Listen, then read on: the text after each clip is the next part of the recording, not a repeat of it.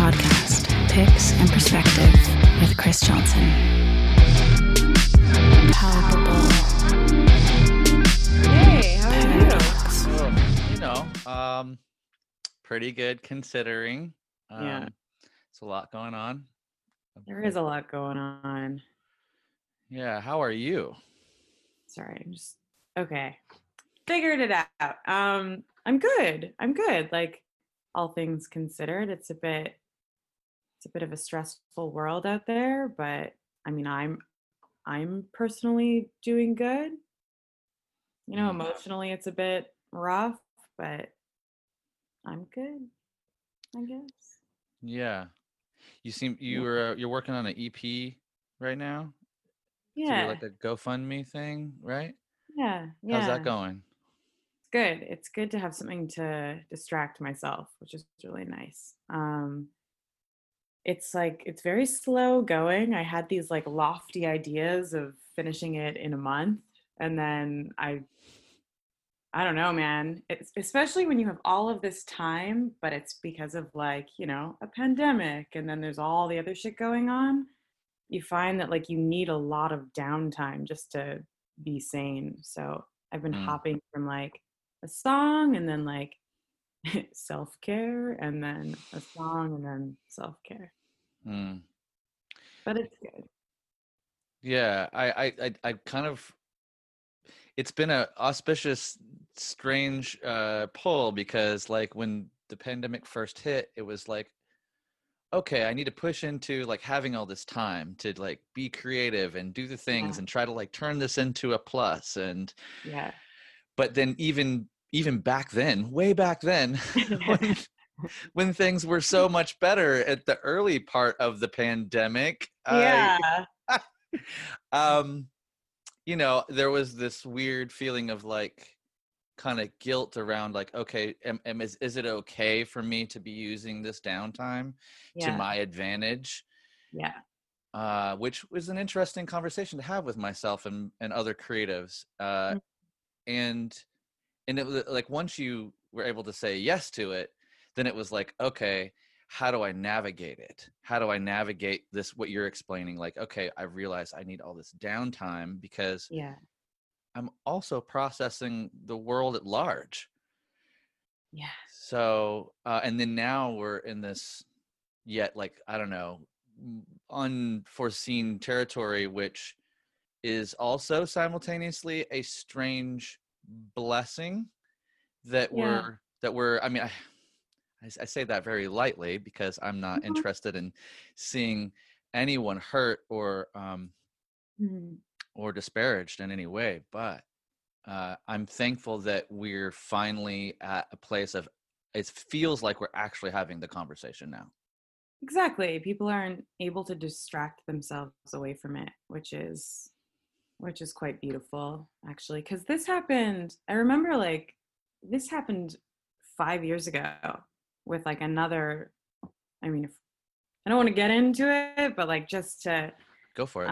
Another like police brutality murder, and it seemed to get a bit of traction and then it just sort of faded away. But right now it's kind of impossible for anything to fade away because we have so much time, and like all we can do is watch the world,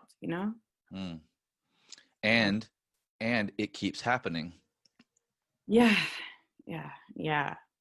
And it's weird to watch it from where I am, because I'm in Vancouver, I'm in Canada. It's like, it's not really, I mean, we have our problems for sure, but it's not as extreme as it is in America. In my experience on the West Coast, I think it's a vastly different thing on the East Coast. But we have like Black Lives Matter is here is also sort of like Indigenous rights matter, because they're fucked here, So yeah, it's really good that things are changing, and the whole world watching America go through all of that is like reforming our laws. It's a domino effect.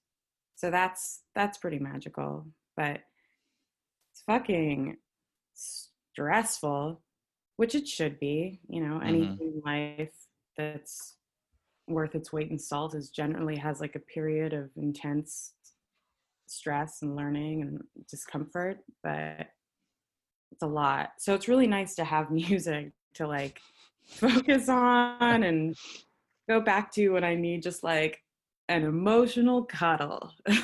Mm-hmm. Yeah, I've been, leaning on music pretty heavy actually, both ingesting and listening.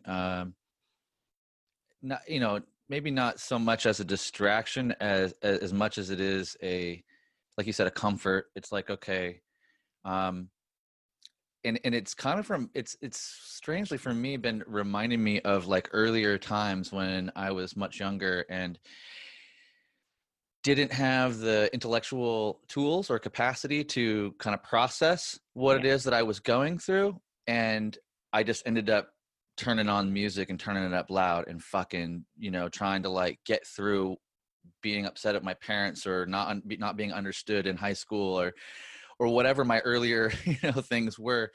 And so it feels akin to that, yet my toolbox is so much more full of intellectual ability and my spirit feels more mature. So I actually have ways of expressing myself that, through my vocabulary and through dialogue with other intellectual humans, as well as trying to sit down with a guitar and write music and be a part of that too.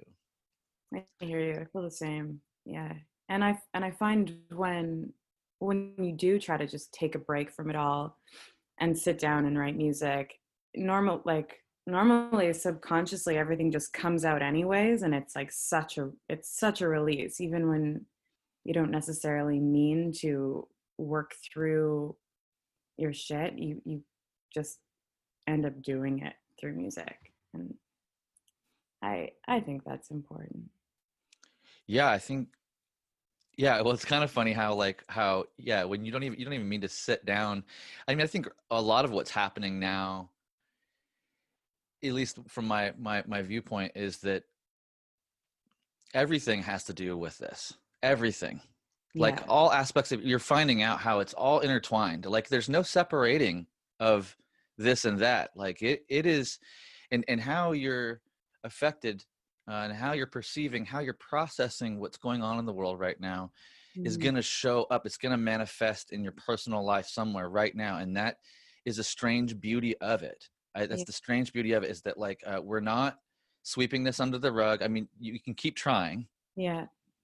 Like we can keep, if you're really into drugs or alcohol or any type of addiction, then you can try and mask it and go through that, but it will show up and manifest. And as you said, it's not comfortable. It's not a comfortable thing. And especially, I know a lot of white people are really not comfortable right now. And it's like going sideways, right, on the internet and in personal lives. And they want to continue to assert their white dominance in like the social sphere. And when really it continues to call to them and say, hey,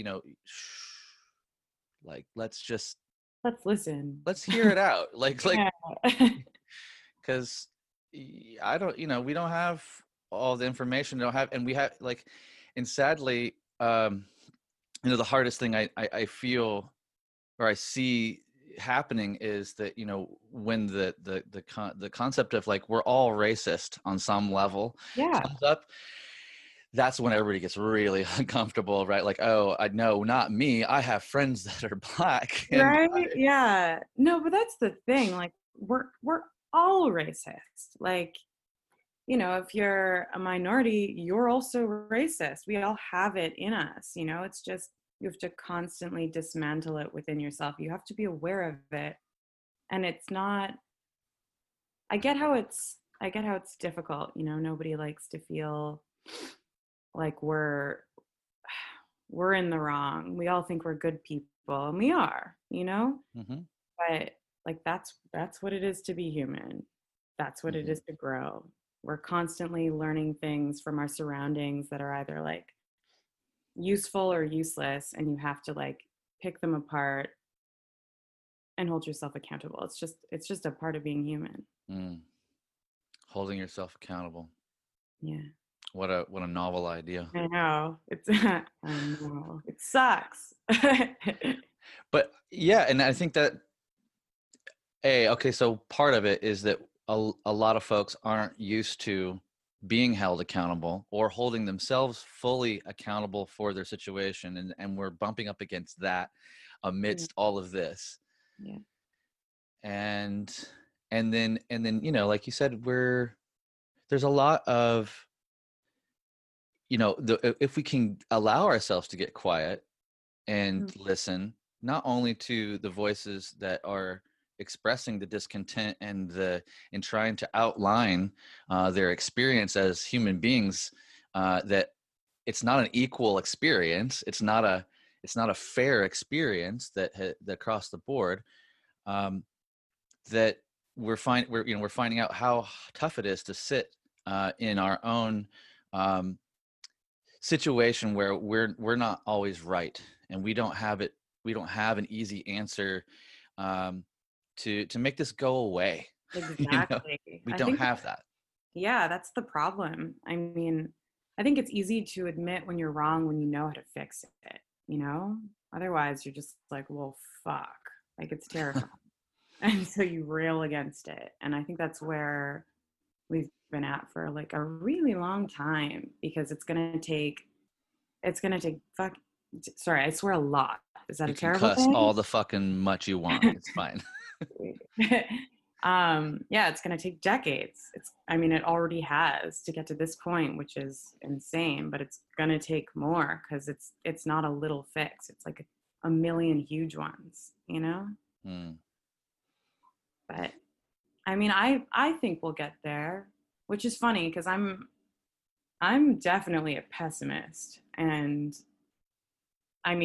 my motto is like, in the end we all die, and that's like, it makes me feel good. But somehow I think we'll get there as a group, as humanity, as a little, yeah, that's, I hope. Yeah, I hope for some sort of worldwide kind of peace treaty recognition, something like that. Also, I think that's like it's a very fantastical, like wonderful dream, and I think the interesting thing is that I think that we're kind of mostly there without the media and the governments inciting violence. Yeah, Jesus. Right. I think that's the funny thing. You've traveled the world plenty, and like most of the places you go, yeah, like most people are going to greet you well, treat you well, inclusive, kind, wonderful people. Yeah. But the whatever the percent is, and it's a smaller percent of the world, isn't educated to that place, or wasn't shown, didn't have good examples on how to encounter and work with diversity and people that don't look exactly like you. But I think that there's an element, sadly, well, I won't say sadly, I just think that there'll always be some sort of tension that is in need of release, right? And so as much as like the utopian dream would be great, there's also, and I think that we can get to a place of like vast, wide acceptance while still having other challenges and tensions to release that kind of take the place. There will always be some uneducated folk, though, and it to their, not a lot of times, not to their, like, not because of their own doing necessarily, right? And I think kind of what you pointed out too is like, or what we're talking about, like when we say like all of us are a little racist, it's like the problem there is people taking too much ownership over that in a little bit, like you're saying that by my own volition, I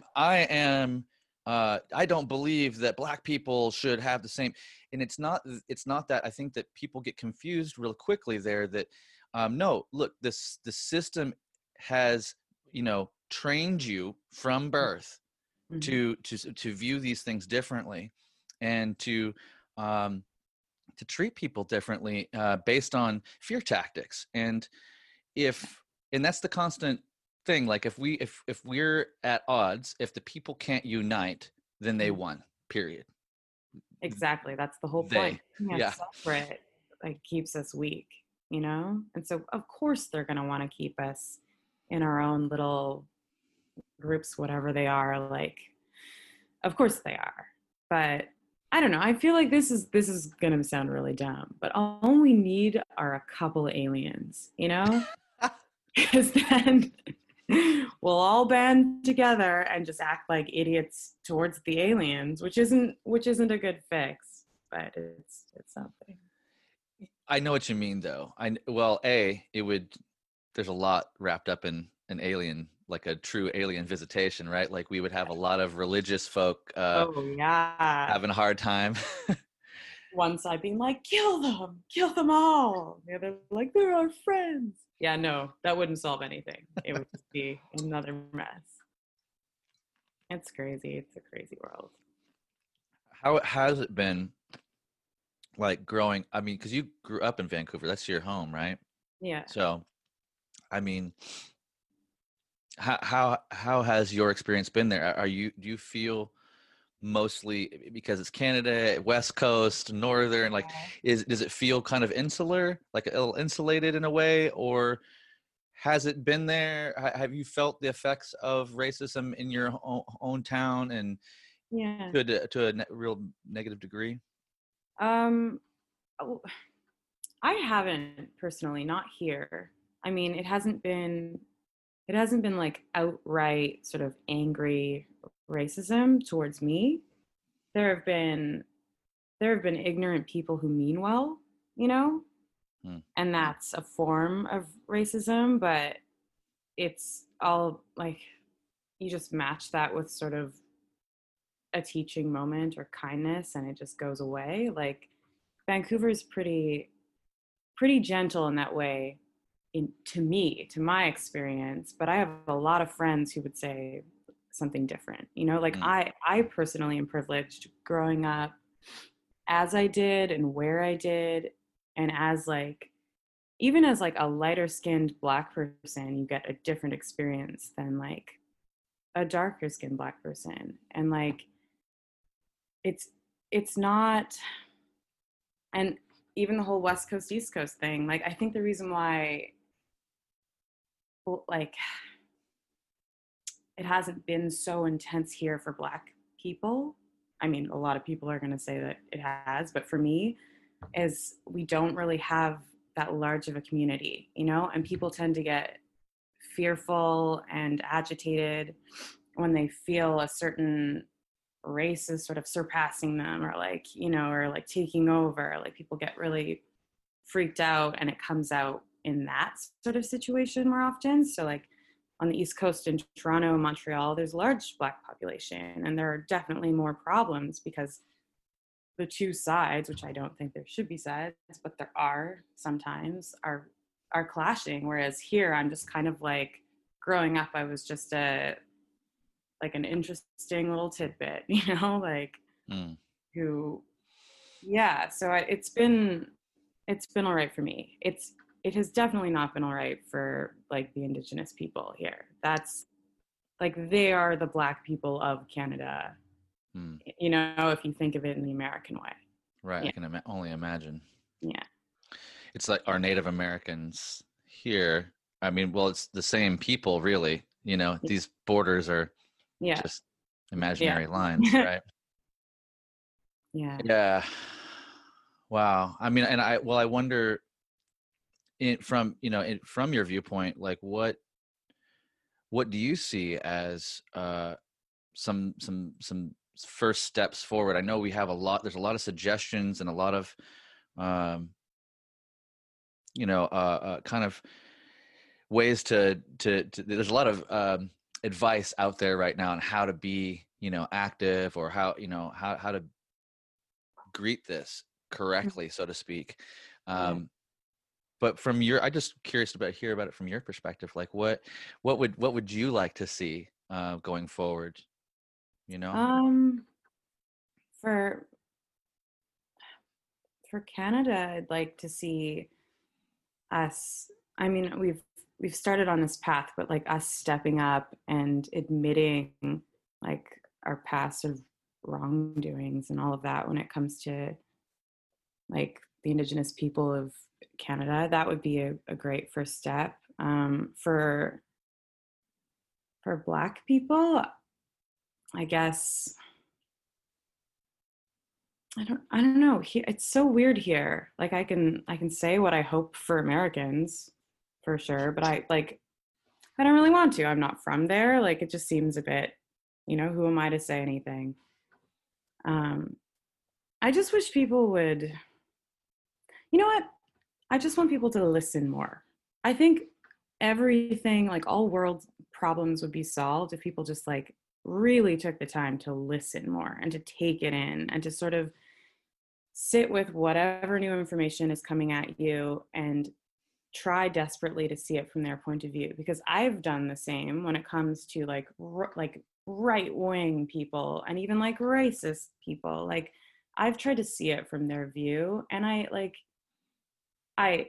don't agree. I don't think it's right, but I can understand how they got there, and if they just did the same, I think we'd actually be able to have a conversation that ends up like moving forward rather than just shouting at each other. And yeah, that's it. I guess just like a conversation. And then, I mean, obviously change, hopefully, but I don't know. At this point, to be perfectly honest, I'm just fucking like tired. I'm tired. Like I'm tired of it. It's horrible, and even thinking of it, like I didn't think it would affect me this much because I'm here and it hasn't been that bad for me, but it's sad seeing anyone go through anything horrific, and like to watch the whole world sort of battling it out.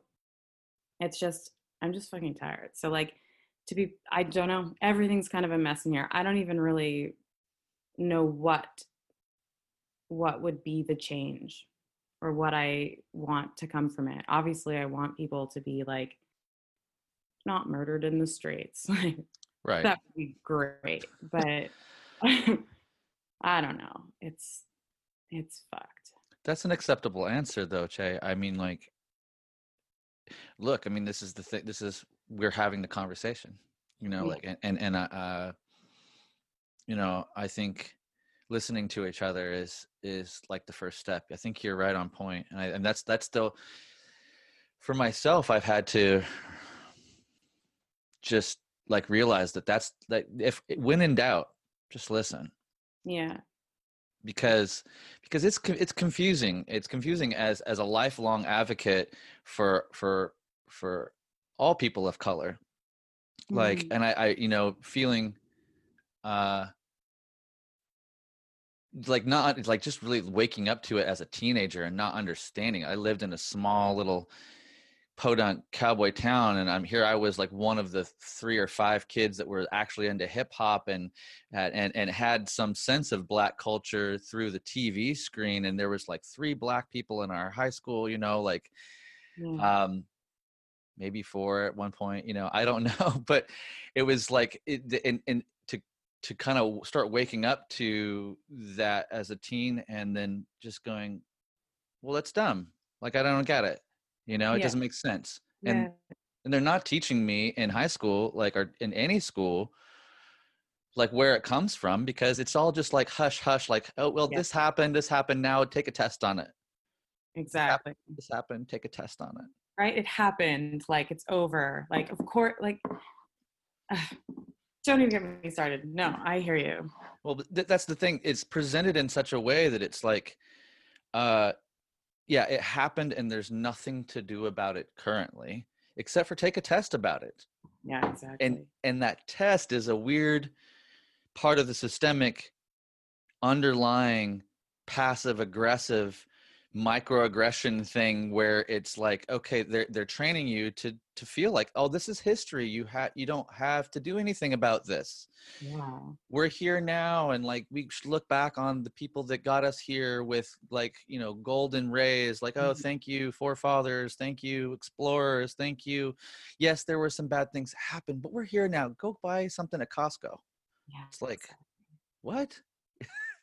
Wait, but my heart still hurts from the atrocities that, like, how would you not think it wouldn't be a lasting sort of ache, pain, like wound, you know? Of course it happened and it's over, but it's not over because nothing was really solved. It just was like the absence of the extreme, you know? Right. Yeah. And that's kind of what the shock and awe is a bit right now, I think, is that there's so many, it's been ingrained, especially into the white folk, or anybody identifying in that realm, that it's like, you know, racism was a long time ago. And like, you know, at worst, it was like in the 60s, you know, like we kind of got through that. And there's equal opportunities for everyone now. So like, why are we even talking about this? Blah, blah, blah, you know? And I'm like, and that's because it's never been actually dealt with, and because it consistently is pushed in this subversive way. So you take a test about a thing in school, in reciting information that is glossing over the actuality of these events. And so time and time again, it's like this programming. Oh, no. Like, I took a test. I took social studies. I took history. I know this stuff happened, but we're here now. And it's like, yes, we are. And we're here now with a lot of built up genetic trauma from hundreds and hundreds of years. Yeah. And it was, I mentioned this in my last pod, but a friend of mine brought to my attention this amazing book called My Grandmother's Hands. Who's are you the familiar? author of that? Yeah. Resmaa Menakem. I'm probably butchering the name. I don't know. I feel like, go on. Hold on 1 second. I'm going to grab it. I'll be right back.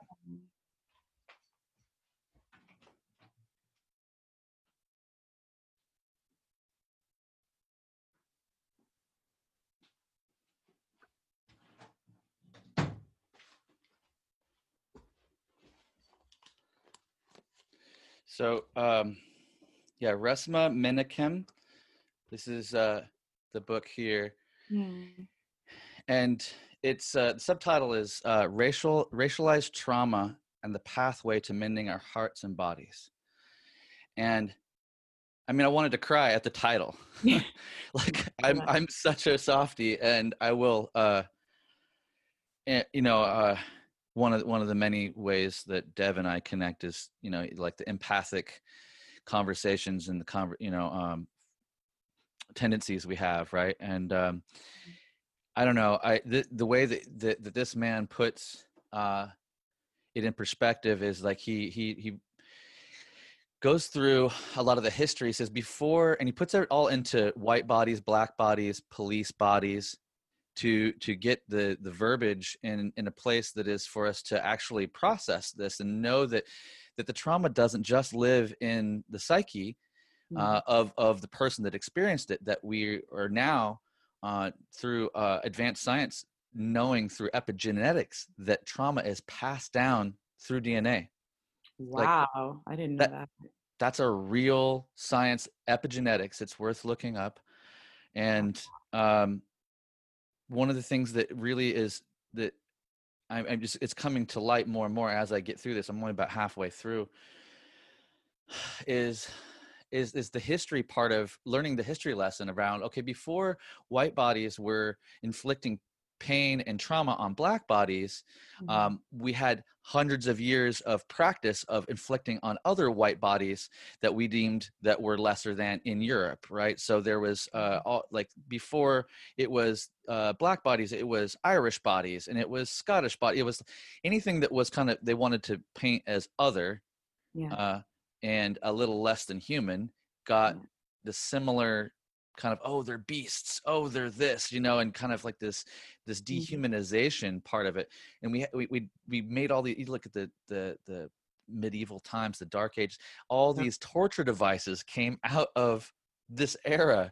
It like peeling people apart, all these different things. And so before we ever got to this land to start inflicting trauma on red bodies and black bodies and the whole story, we were so good at doing it to ourselves, you know. And garbage, man. Garbage.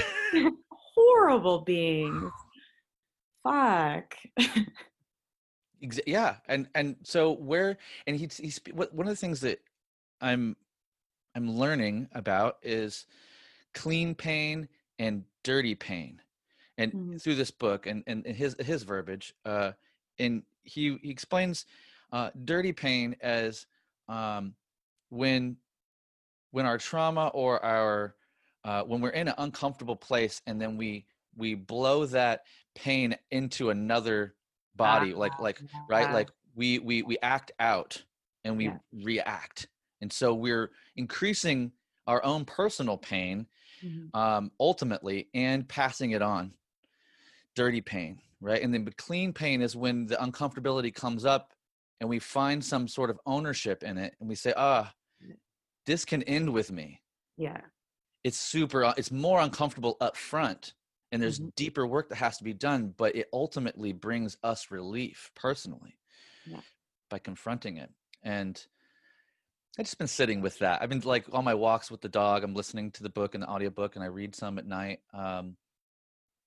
And it doesn't mean that I don't feel like I necessarily have answers, but I'm feel like I'm getting some context, you know, and also like waking up to the trauma that still lives in my own body, like from this lifetime, from my experiences as a child growing up and encountering a ton of different things along the way, but also just the concept of like, wow, how much trauma has my lineage even endured, you know, from its own undoing, its own aggression and an unchecked you know, everybody needs a counselor. Everybody needs somebody to talk to and like work their way through it, right?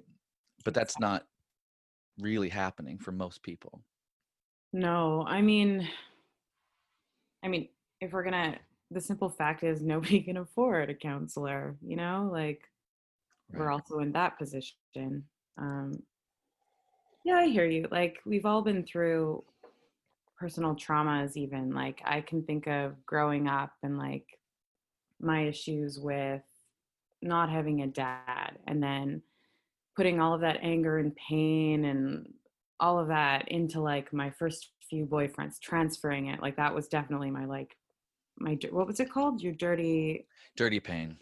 Yeah, dirty pain. And it does take a lot of undoing to make it, to realize that it's like, it's really just all within you and you have the power to stop it. It takes a lot out of you. So I can understand why this fight has taken so long, you know? It's a much bigger fight. But I see the world kind of going into the sort of clean pain route. Like I see us starting on that path, at least some of us, a lot of us. Yeah, and I think it just takes a majority. You know, I think because like I don't think we can clean it up. You know, like it's like you can't make everything white and not black, or everything black and not white. You can't, right? Because we need like literally this world, our existence thrives on diversity. It thrives on the polar opposites and all the different gray areas in between. You know, it depends on it. Like but when there's a majority, even if it's just 51%, you know, then yeah, we're headed in a positive direction where we can have open dialogue. But I think we're I mean, this is, again, I don't know the actual numbers. I don't know if anybody ever could, but it would feel like, to me, my experience, and again, this is from a privileged white male living in North America who's been pretty fucking lucky most of his life. Yeah.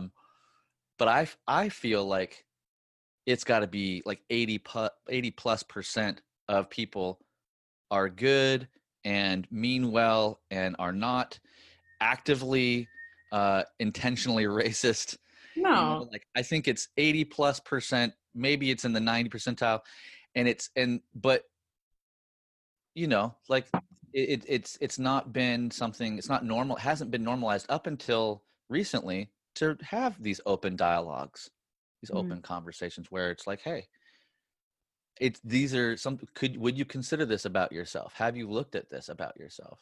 Gosh, man, you know, maybe I haven't. Yeah. Yeah. Well, I appreciate the conversation with you, and you sharing, you know, your experience. Me too. I'm like, this conversation, not this one specifically, but like the conversation about race and all of that is draining and just, I don't know, really, really sort of stressful, but I think it's important to sort of push through it and try your best, you know? Mm-hmm. I'm glad we're talking about it. Well, if you don't mind, I'll shift the conversation a little bit. Would love to shift it. Yeah, let's shift it. Yeah. One of the things that I like, well, this podcast was kind of based off of was just like is guitar picks. Really? Yeah. Players Pick podcast. It's based off, like, it was kind of like fun because I never heard anybody else actually talk at any length about guitar picks. Yeah. And so I know you don't always use guitar picks, but you use guitar picks sometimes, right? No. So No? this is hilarious. I mean, I guess I've been. I thought you used them a little bit. Maybe I was. Nah. Okay. I mean, if I have to, if I'm like, this is when I use guitar picks. When I play with Devin and he's like, don't you think that might sound good with a pick? And I'm like, yes. And then I'll play it so softly that it's like nothing's happening. But I think it's just the fact that they amplify what I'm most insecure about. They stress me out, so I don't use them. But I think they're beautiful. And I like this podcast idea. It's a jump off point, right? It's fun. It was something fun to because like I actually told a couple of, you know, pretty big name artists, I was like, hey, like, come be like a guest on my Guitar Pick podcast. They're like, how long can I talk about guitar picks? I don't even think about guitar picks. Like, oh, it's just a place. I just want to know your history with your guitar picks, you know, and like, because there's a pick culture out there that like really wants to know what you're using, what you started out using, how'd you get to be using what you're using, and why do you keep using it, you know, type of thing. And so I'll ask you, like, when you are asked to use guitar picks, do you use like the picks that Dev uses, or do you have something else laying around that you would prefer to use when you do have to use them? Well, remember, okay, so you made a batch of Casualties picks? Yeah. Remember that? Mm-hmm. So like, those are the ones I use because they're here and they're great. They're like bigger. I don't know what they're called. They're thicker. And if I can find them, I use them. Actually, this one pick, so the thumb picks, the thin ones, I really like those. Those are, I can get behind a thumb pick and like play it without being asked, I think. I lost it, so like I don't play with it anymore, but I did like that one. That's cool. That's and those Casualty picks are a Dunlop Tortex Triangle 0.73. Good to know. Yeah. So kind of a medium gauge. But yeah, Dev has always loved the Triangle, so I just always keep making those for him. I just keep, and this is not original to say, but dropping them in the fucking hole. And it's super frustrating. So I just gave up. Yeah. That's okay. A lot of people, I have a relatively decent amount of people on the pod that don't use picks anyway. Really? Yeah. But it's just like, I'm always like, even though that's kind of like one of the little tropes that I've used along the way, really it's I just want to have good conversations with good people, I hear that. Yeah. and and I It's a was good like, icebreaker. yeah, and with people that I know that are like going to be super, have something to say about it, and just be like, oh, back in the day, like I started here, my dad or my uncle gave me this, and then I used these, and then somebody, there's all these interesting things, like those are fun. We usually kind of get that out of the way up front, and then I try to like elicit some sort of life thing out of them, or but I just knew that you and I would just have a great conversation regardless, and it would just be like, what's going on, tell me, catch me up, and then we'd move through whatever was going on for you. But I want to bring up this Strapping Young Lad cover. Okay. Yeah. Just because it's amazing. Aw. Yeah. Come out. I'm so thankful that you do something so cool. I mean, all your stuff is cool, but that was like, I just wasn't expecting it, so it was really cool. Thanks. I actually really liked it too. Surprising. I didn't mean to do that song. There was a different one I had in mind. And then I didn't, because there was all of this sort of pressure to get that other one done. I was just like, I don't want to do it. I'm just going to fuck around with this. And then I did. And when you sort of get trapped in that whole, like hours pass and you're just obsessed with this one song, that happened for a couple days. And I really like how it turned out. And I was like left to my own devices. And usually I have someone helping me like mix, and when I don't want to play guitar, which is always, I'm like, maybe you play this part, but like there was nobody here, and there's something really nice about having a cover song with like an unofficial release date where you don't think anybody's really going to listen, and so you just do whatever it is you think sounds cool, and then the fact that there's no pressure around it, I think, makes it that much better. Yeah, that's awesome. And so you have a few more songs that you're gonna finish for this EP, and I've got one or two originals that originals, man, it's hard to like let them go, I'm just doing that. And then I was going to do the actual Devin song that I was going to do. And then I might just keep going just for fun, just release covers or originals like every couple weeks, just because, good practice. It's definitely good practice with like production, which I really am pretty passionate about. So, yeah. You mentioned that like this was the first, this recent Dev song, the Strapping song was, maybe your first hand at like really mixing yourself.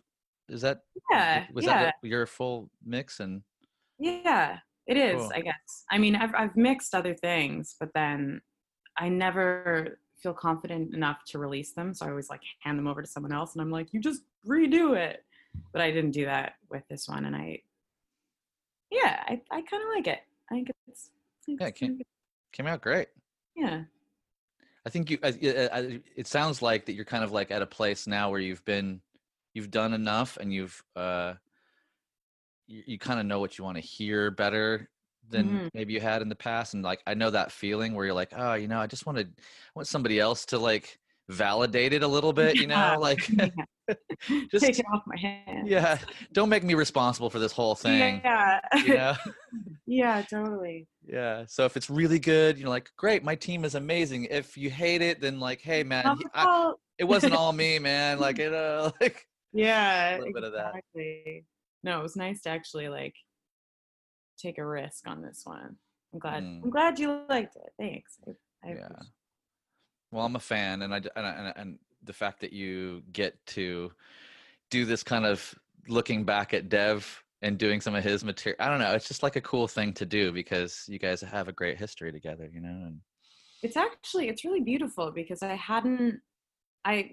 tend not to listen to the music of people that I work with, just because I have my own little sort of niche like thing that I love over here, and I like listen to that, but like I'm not really in the prog world or the metal world. Like I don't gravitate to that. So I'd never really heard any of his stuff aside Mm-hmm. from Empath because I played it.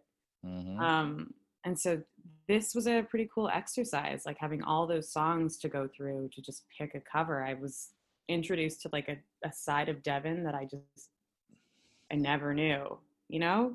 Yeah. He's more just like a friend that you work with. He was lovely, but yeah, no, it was pretty cool going through his whole catalog.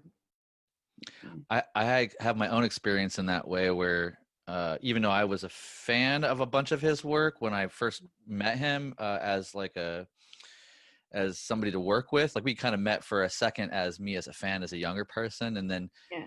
I didn't stay up with all of his material, and then like we met around the time when he was finishing Ghost and Deconstruction, and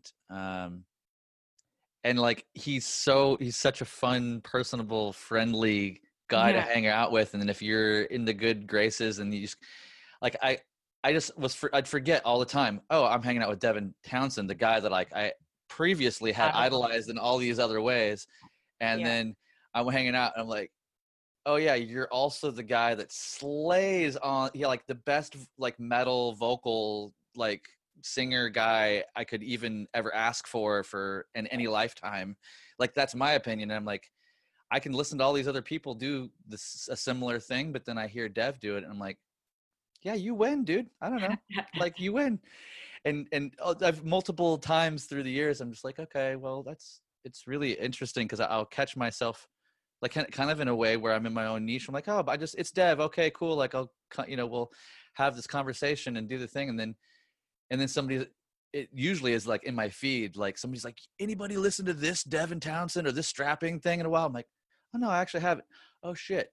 That's my friend. That's cool. Yeah. And I kind of, kind of nerd out a little bit or like I get to nerd out and go backwards and then forwards and like I'm like, oh, that's right. Because I remember the first time seeing him with Vi on MTV like eons ago, Headbangers Ball or something. I was like, who is this weird guy that Vi has? Like, yeah. he's a goof, I don't even understand what's going on here. Is that when he had the like shaved head everywhere, but at the top, and it was like in a ponytail or It's like something? a little Hare Krishna type like Yeah. ponytail thing back here. Yeah. Hairstyles. It was super eccentric for even the metal crew, in the late 80s and going into the 90s type of vibe at the time. But it's got good hair. Even his skullet. The skullet. As that was, dig it. Yeah. Yeah. The one thing that I could always say is like, and I really, I guess, it's like maybe the biggest kind of inspiration from Devin is that he has always been himself, just straight up himself.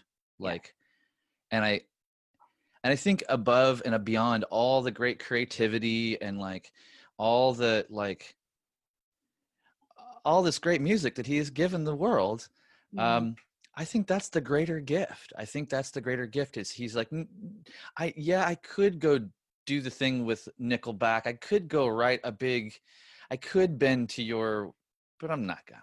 I just can't do it. Not interested at the end of the day. I'm just gonna do my thing and keep going.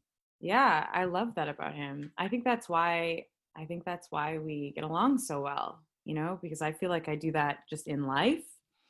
And it's hard to do because a lot of the time you're sort of like marching to your own beat alone because your beat's so out there. But I mean, if we were all this carbon copy of each other, like what fucking, how would that be interesting at all? So I really respect him for doing that. Yeah. And taking chances. Like all of his albums, not all of them, but a lot of them are so vastly different from each other, And I really respect that about music. I feel like if you do that, there's a chance of longevity because you don't get sick of yourself as quickly. Yeah. Yeah, that's a really good point you bring up. I think that especially for those that are out there marching to their own beat, their own drum, they're carving out something. Could be musically, could be their own business model or whatever it is. When you're doing something that is there's not a clear model or example of, that's like, I have so much respect for that, because you there's so many times where you're under the gun and you're feeling like, oh, I should just quit, I should give this up.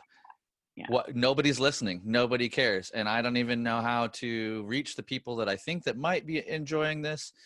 And it's like, it's like, because otherwise you could just drop what you're doing, and there's plenty of business models out there that you could copy that would most likely be successful, sustain you through life, easily.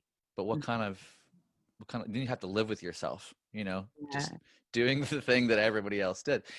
For some folks, I get it, like, that's fine. It's like if they have a different attachment or different connection to what they do, but usually the creative folks like yourself and Dev, like, kind of have to, like, no, it's either I do it my way, or I'm just like I'm gonna go do something completely different. I'm out. I'm out. And it is like a daily struggle. Like, should I just quit? Like, this is hard and like sometimes painful, because you're putting something out that is essentially like your soul or your baby, even if you don't like it, which sometimes we don't like our souls at times. It's but it is like, it is you, like, you just, there's no other alternative. And so I've heard Devin say a lot that, like, music for him is like a compulsion, and I can completely relate to that, because if I had the ability to just stop doing it and not care and feel good about just like having some like normal 9 to 5 and being able to like consistently feed myself, I would totally do that. But I've tried, and you slowly die, and so that's not really an option. So you're right. He's also mentioned to me, I love that you bring that up, because in addition to that kind of statement of it being a compulsion, like every once in a while we pick up the phone, he's like, how's things going? Are you writing, buddy? Are you playing guitar? And I'm like, oh yeah, like at different times I'm like, yeah, but not a lot right now, this or whatever. And a couple times he mentioned in different ways, like, he's like, well, isn't that, if you don't have anything to say, isn't that kind of a blessing? Like, if you're not feeling compelled to have to get, he's like, I know that it seems like everybody that's doing music and putting out music on a regular thing are the ones that are actually getting somewhere or doing something, but like, maybe we're the ones that are still cursed with having to do this. I resonate with that. Well, I'm curious, what have you been listening to, like, maybe recently, or what, and if you could share, like, maybe if there's any artists that you might think that we might benefit from hearing about. Who have I been listening to? Okay, well, I'm not too sure the name of this band. It's like, is it like Old Crow Medicine Show? Where's my phone? 1 second. That sounds familiar. Old Crow Medicine Show. Or something. Yeah. I think I've heard of them. I think of that a lot, which it's great. It's beautiful. It's like bluegrass. Where is it? Yeah, Old Crow Medicine Show. But it is, yeah. It's an older album though. It's like this one album called, let's see if I can find it. Where is it? Big Iron World. The album, Big Iron World? Yeah, it's I see it. So fucking good. Okay. I love it. And then I've also been listening to LP. And I'm like, it's like poppy but powerful, and just like it like makes you want to clean your house, and like you have to clean your house because you can't leave the house. And so it's just been good for this. It's been real good for this. So the pop artist LP? Yeah. Oh, that's so awesome. I mean, she's a good friend of one of my favorite yoga teachers in LA. Really? And she practices. I mean, I'm not in LA now. I moved back home to North North California to Chico. I moved like about a month ago. Whoa. But which is an interesting change all in itself. But I was just about less than a mile from Yoga Works Larchmont, and LP practices at Yoga Works Larchmont all the time. That's your mom. Like, no, we were like in class together next to each other a lot. What? Yeah, so Joe Cara, shout out to Joe Cara, one of my favorite yoga teachers in all of LA. Great dude. Even better beard. Like he's a great dude, but his beard like is epic. But LP and him are great friends, and he and Joe worked at Capitol Records for a long time and became a yoga teacher sideline. And it's kind of funny, as I moved to LA and people were starting to get to know me, they're like, "Oh, you're in the music business and you do yoga and teach yoga." I'm like, "You must love Joe Cara." I'm like, "I don't know Joe Cara," but and so like 10 different people were like, "Dude, you need to go hang out with Joe Cara." And I was like, "Okay." Finally made it to his class, and I was like, "Oh, I get it. Like, I do love this dude." And we're similar, but just adjacent. And with the first day I was there, he was like, "Hey, meet my friend LP," and I didn't know anything about her. What the fuck? Yeah, and then I was like, and then I went home, and he's like, "You should look her up on Spotify." I'm like, "Oh my god, she's rad and huge, like a huge artist." Yeah, she is. She's amazing. Her voice, oh my god, her voice is crazy. Like I mean, am I the only one? I can't be the only one that gets a little bit of Stevie Nicks vibe from her. I've never really considered her. I mean, I'm gonna listen with that in mind now. Yeah, but what was like different context? Yeah, definitely. She like the way she uses her voice though. At first, when I first heard it, I was like, you kind of are a mix between Gwen Stefani and Shakira, which is weird. Ooh. Like I would never, they're not, both of those two people are not my favorite. And like, I feel like she surpasses them definitely, but just her like style. And I thought she was like this like Spanish, it's crazy to sort of listen to her music and then to read up on her. She's so fucking cool. Like if I could be someone in this world, LP. Yeah. Ooh, bold statement. I like it. That's amazing. I don't know. She writes all her own stuff. Like I think she started out as a songwriter. I think that's what it was for everyone. Sounds right. A lot of I'm glad to see that like actually a significant amount of like behind the scenes songwriters have made it into the limelight. Like I mean, just what's her name? The big Sia? one. Oh, is Sia one as well? Yeah. I didn't know that. But the I don't know. Oh, it's like the really big one that I'm having such a brain aneurysm right now. It doesn't matter. You know, she's a big, huge pop artist, had the nose job. She had a nose job. Blonde, but like it was in the. I'm gonna get murdered. Everybody is like watching this, going, "It's her, dummy." But she was just in that movie as the co-lead. Lady Gaga. Lady Gaga. God, right. Jesus, like that's the worst. She was yeah, I think she had a nose job back in the day. Like it was a little bit more pronounced and she like took it in a little bit. But I just remember when she was first breaking out that there was quite a few little stories like spun around how she had written a ton of music for other people. Yeah. And they were all those songs were slaying. And then it was like somebody in her crew along the line said, "Oh, no, I think you should do this next batch of songs." Yeah. And she's like, "Nah," she kind of tried to get out of it, I think. But now here she is all these years later, like super. I like that. That's pretty cool. She seems to have a good heart and like seems to be, be on the right side of things. I don't know. As best as you can tell. I don't know either. Yeah. It's like you tell me a story that's really fantastical these days. I'm like, yeah, probably. Like I'll hope that's true. I hope it's true. Yeah. Well, that's also one of the interesting sides of we're faced with it again here where can you separate art and the artists? There's all these different stories. There's the Me Too movement where you're dealing with like people like Ryan Adams, or you're dealing with people like Drake, any number of people where they're huge artists and they've got a huge body of music and they're so popular that people will continue to support the thing because and bypass like the things that they've done, which on one level I'm like, can you bypass that? Like these people are messaging young girls and like trying to get to elicit this response, or is it okay to let a couple of these artists suffer from the thing that they've done? You know, I mean, like unless they're doing it, you know. Yeah, I feel like, well, for me personally, I understand like you're gonna like good music or good films. You're gonna like there's nothing wrong with that. Like obviously you're gonna love it if it's good, but your money, like giving over your money to anything, sort of like,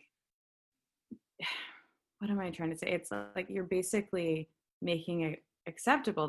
That's how you're voting, you know. And does that make sense? Like, Yeah. If I love Ryan Adams' music. I do. Same. It's absolutely amazing.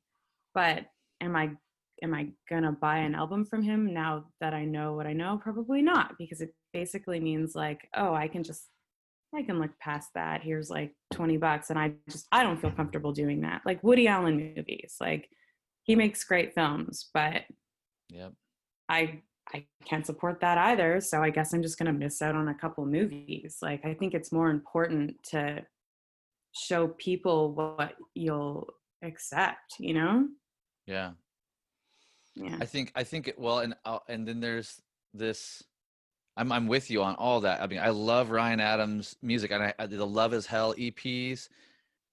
Fuck everything. There's so many good songs on that, and throughout his catalog, he's stupid. But yeah, ever since the information, I'm kind of like, all right, man. I'm just not doing that anymore, you know. Like, and there's like a little silent prayer. I'm like, dude, figure yourself out. Like, please, like you. And this is the thing that where I guess like the empathic side of me wants to say, yeah, I'm not giving you my money, but I don't want to cancel you. Like I don't believe in ruining your life necessarily if it's a forgivable offense that you can do time. You know what I mean? Like, and even when somebody does something that's beyond my forgivability or whatever, I still think I'm like, okay, these are the people that need a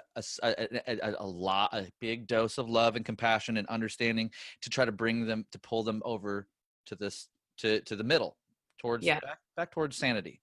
And I guess the same could be said in our political landscape. You know, it's like go ahead. I agree. I feel like there is sort of there's a step in between those two, you know, like when you think about, like, for example, when you think about like alcoholism, like usually before you do anything about it, you have to hit rock bottom. You have to sort of feel that sort of desolate, like, landscape and everything, you know, and that inspires you to want to change and to look at yourself. Like, usually you have to hit that rock bottom. So I feel like what's the word, prematurely giving that sort of like forgiveness too soon, almost it doesn't allow them to hit that spot of self-reflection, or being like, oh, what I did is really bad, because here's the result, you know, like I mean, I guess that just means that they basically need to admit fault. And usually before you admit fault, you're shown by the world that what you've done was unacceptable and horrible, you know, or otherwise you just keep lying to yourself. And am I making sense? I'm rambling. No, you're actually 100% on. And I will say that is a beautiful addition to this conversation, because I do believe that if you're to kind of like reconcile and make a change in your life, that you need to feel the weight of your actions and your effect on others. Like, and that's why it's so important to have community, because the community can self-police to a pretty high degree. Yeah. You know, the village used to be the police, you know, like throughout the ages, like, and there are still lots of stories of like indigenous villages and groups that are together, that's how they inflict kind of punishment on people, is they all come together and go, hey, what are you doing? Yeah. Like, you don't get to treat us that way. Yeah. You need to go think about what you've done, you know, and then and pull them back towards center through a bit of shame, through a bit of like, hey, like you've let us down. Yeah. But it's all, the foundation is love. The foundation is caring for the person. Totally Like, hey, look, you know, like this is where we're at. Yeah. And we can't have you acting in this way and be a functional. We accept that you've done this, that this is part of who you are, but you know, and it's a delicate balance, and it's because there's a lot of emotions on both sides, and the easy out that I see, especially in the political sphere now, is like, oh, if you're you know, if you're still supporting Trump or these politics, then unfriend me now, you know, like get out. And sure, the surface level me can go, okay, I get it. You know, you're entitled to your own, how you want to curate your feed and curate your life, right? Like, but that's an easy out. And that means that's telling me how shallow you kind of are, you know, to a degree, because it means that you're only interested in your own echo chamber. Yeah. You know, and that's comfortable. That's not uncomfortable. That's moving away from growth versus going, okay, I grew up with these people. We have difference of opinion. And if I were to listen, see this, the leftists have to listen to the right people, like, and it's got to happen. And I think that's one of the travesties in this, is that like the liberals really think so, they feel so emboldened and like, we're right. I don't have to listen to your rhetoric, and you don't. But if we're going to move through this, then we're going to have a conversation, then you do. Yeah. And you got to listen. Yeah. And I think hearing somebody's pain through that, like, because you can put it together, you know, say, oh, well, I believe this way. I am in this realm, because you can kind of put it together, and then hopefully have a real conversation that moves each other forward. Hopefully. No, I agree. I feel the same way. I mean, I get people who do like unfriend, because it can be really intense. And like Facebook and Instagram and all like the social media things, like that is not real life. You know, that's just a feed on your computer. You can't, like, when you're having real conversations with humans in the same room, people you know or acquaintances, like, obviously you can't just like hide them from your like life feed, right? So I feel like that's where the real change can come from. Like, this is just like, it is an echo chamber. It is. I've definitely deleted people who just post like pro-Trump things over and over again, because like, for me, social media is about entertainment, because it's bullshit and it's not real life, you know. But when I'm face to face with somebody who has a different opinion and we're having a conversation, like, I try my best to listen, and I try my best to explain myself, which is very difficult for me. It just is. But I think that's where change will come. That's what change will come from. That, you know? Yeah, I think that's fair. And I think that doesn't mean, my stance isn't saying to leave all those people in your feed and just take it, you know, like that. I think you definitely have to be discerning. And there is, I mean, I've parted ways with plenty of people in the social sphere as well, because it's a distraction from doing work with people that where there can actually be something resolved, you know. And I don't, not that every person in my feed I feel like I can work anything out with or resolve anything with them, or even change their mind at all. But if I'm living the life that I aspire to live, then, Yeah. and I'm sharing bits and pieces of that, then hopefully they see a little bit of it. Yeah. Hopefully that inspires them to even not even necessarily change, but just ask better questions. I totally agree with that. You know? Yeah. And especially it's the people that, like, friends and family that have kind of been around a long time, that kind of, now when this stuff up, that you start to see, and oh, they're taking sides. And I got a couple of family members that are just like, I can't say anything without them thinking that I'm attacking them, and I have to have all these back room conversations, like, look, I'm not attacking you.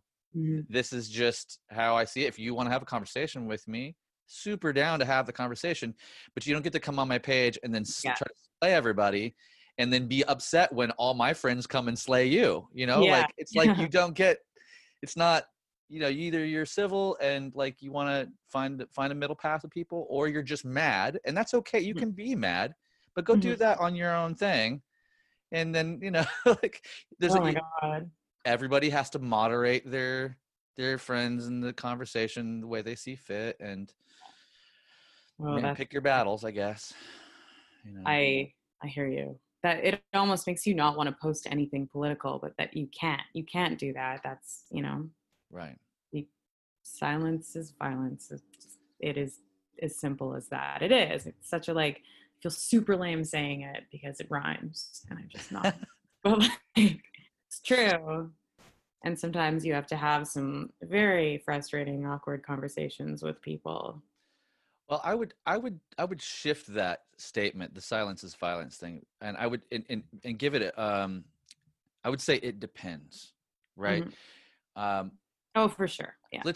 I'll just say, a lot of motherfuckers out there shouldn't be saying fucking shit about shit because they don't know shit about shit. So them speaking up isn't necessarily adding to the conversation. I agree. So they can be quiet for a little bit. Yeah. And get back on that listening train until they actually have, like, substance, and, like, that's not going to sort of statement. Yeah. Correct. Right. So, and I think that's why, like, step one, everybody that doesn't have, like, a direct, like, that is, like, I think we just all need to listen. Like, step one is listening, and that is silence for a little bit. And your silence might be longer than the next person's or shorter than the next person's until you actually have a place to step up and say something. And even if you've waited a year and a half and studied and read all the books and listened to all the lectures and all the stuff, and then you finally have something to say and it comes out wrong and somebody corrects you, no problem. Hey,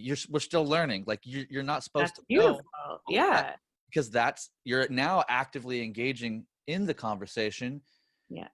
But you can't, that, I don't say you can't, but, like, you can't expect just because you read all the stuff and you think you formed an opinion that you're going to be right when you say it, or, it's fine to be wrong. It's okay. Like, I'm wrong all the time. I'm wrong like 90% of the time. I think if you expect that you're wrong, life is a bit easier, It's a lot of learning to do.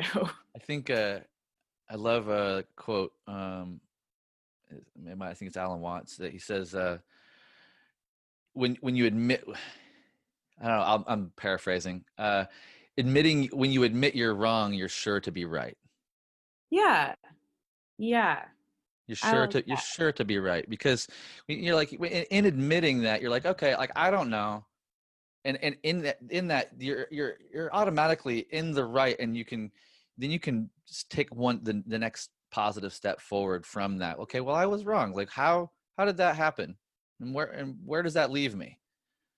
That's the thing. Yeah. I feel like maybe this comes from childhood for all of us, but, like, in our society, it is not okay to say, I don't know. So we're reaching and reaching and reaching for, like, and half of the time we don't even believe our own bullshit. We're expected to be confident, fill the space, and know everything.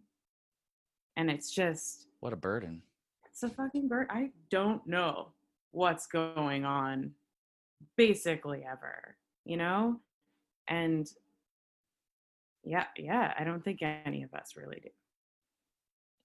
I think you hit it right there. I mean, that's like one of the main, well, because we're, like, yeah, from early age, you're shamed for not being right or not having the right information. And so you learn to try and be sure of something. And then when you kind of step up or you have to be sure, even if it's not right, you just like, if you say it with authority, then everybody's like, oh, well then it feels like I'm right and I win this little round.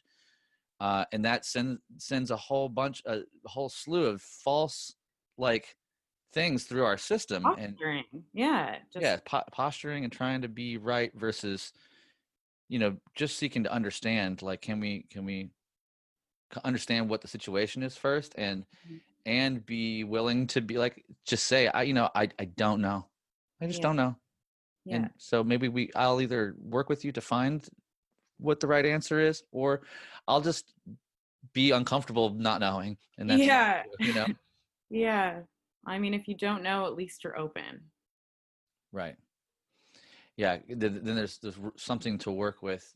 There's nothing, and that's one of the things that I think that the conversations that we're having, the open conversations that we get to have every once in a while around all the big subjects that are happening right now, is those conversations hopefully are disarming the folks that feel very full of knowledge and very full and like very sure of their rightness in the subjects. Hopefully the skilled conversationalists that I would hope that you and I are, labeled as will help, at some point. But through our example of being, it's not necessarily that we're the best conversationalists ever, but our openness and willingness to have a conversation is an interesting example than their set that disarms some of the sureness of others that are like, no, I'm really sure. Are you?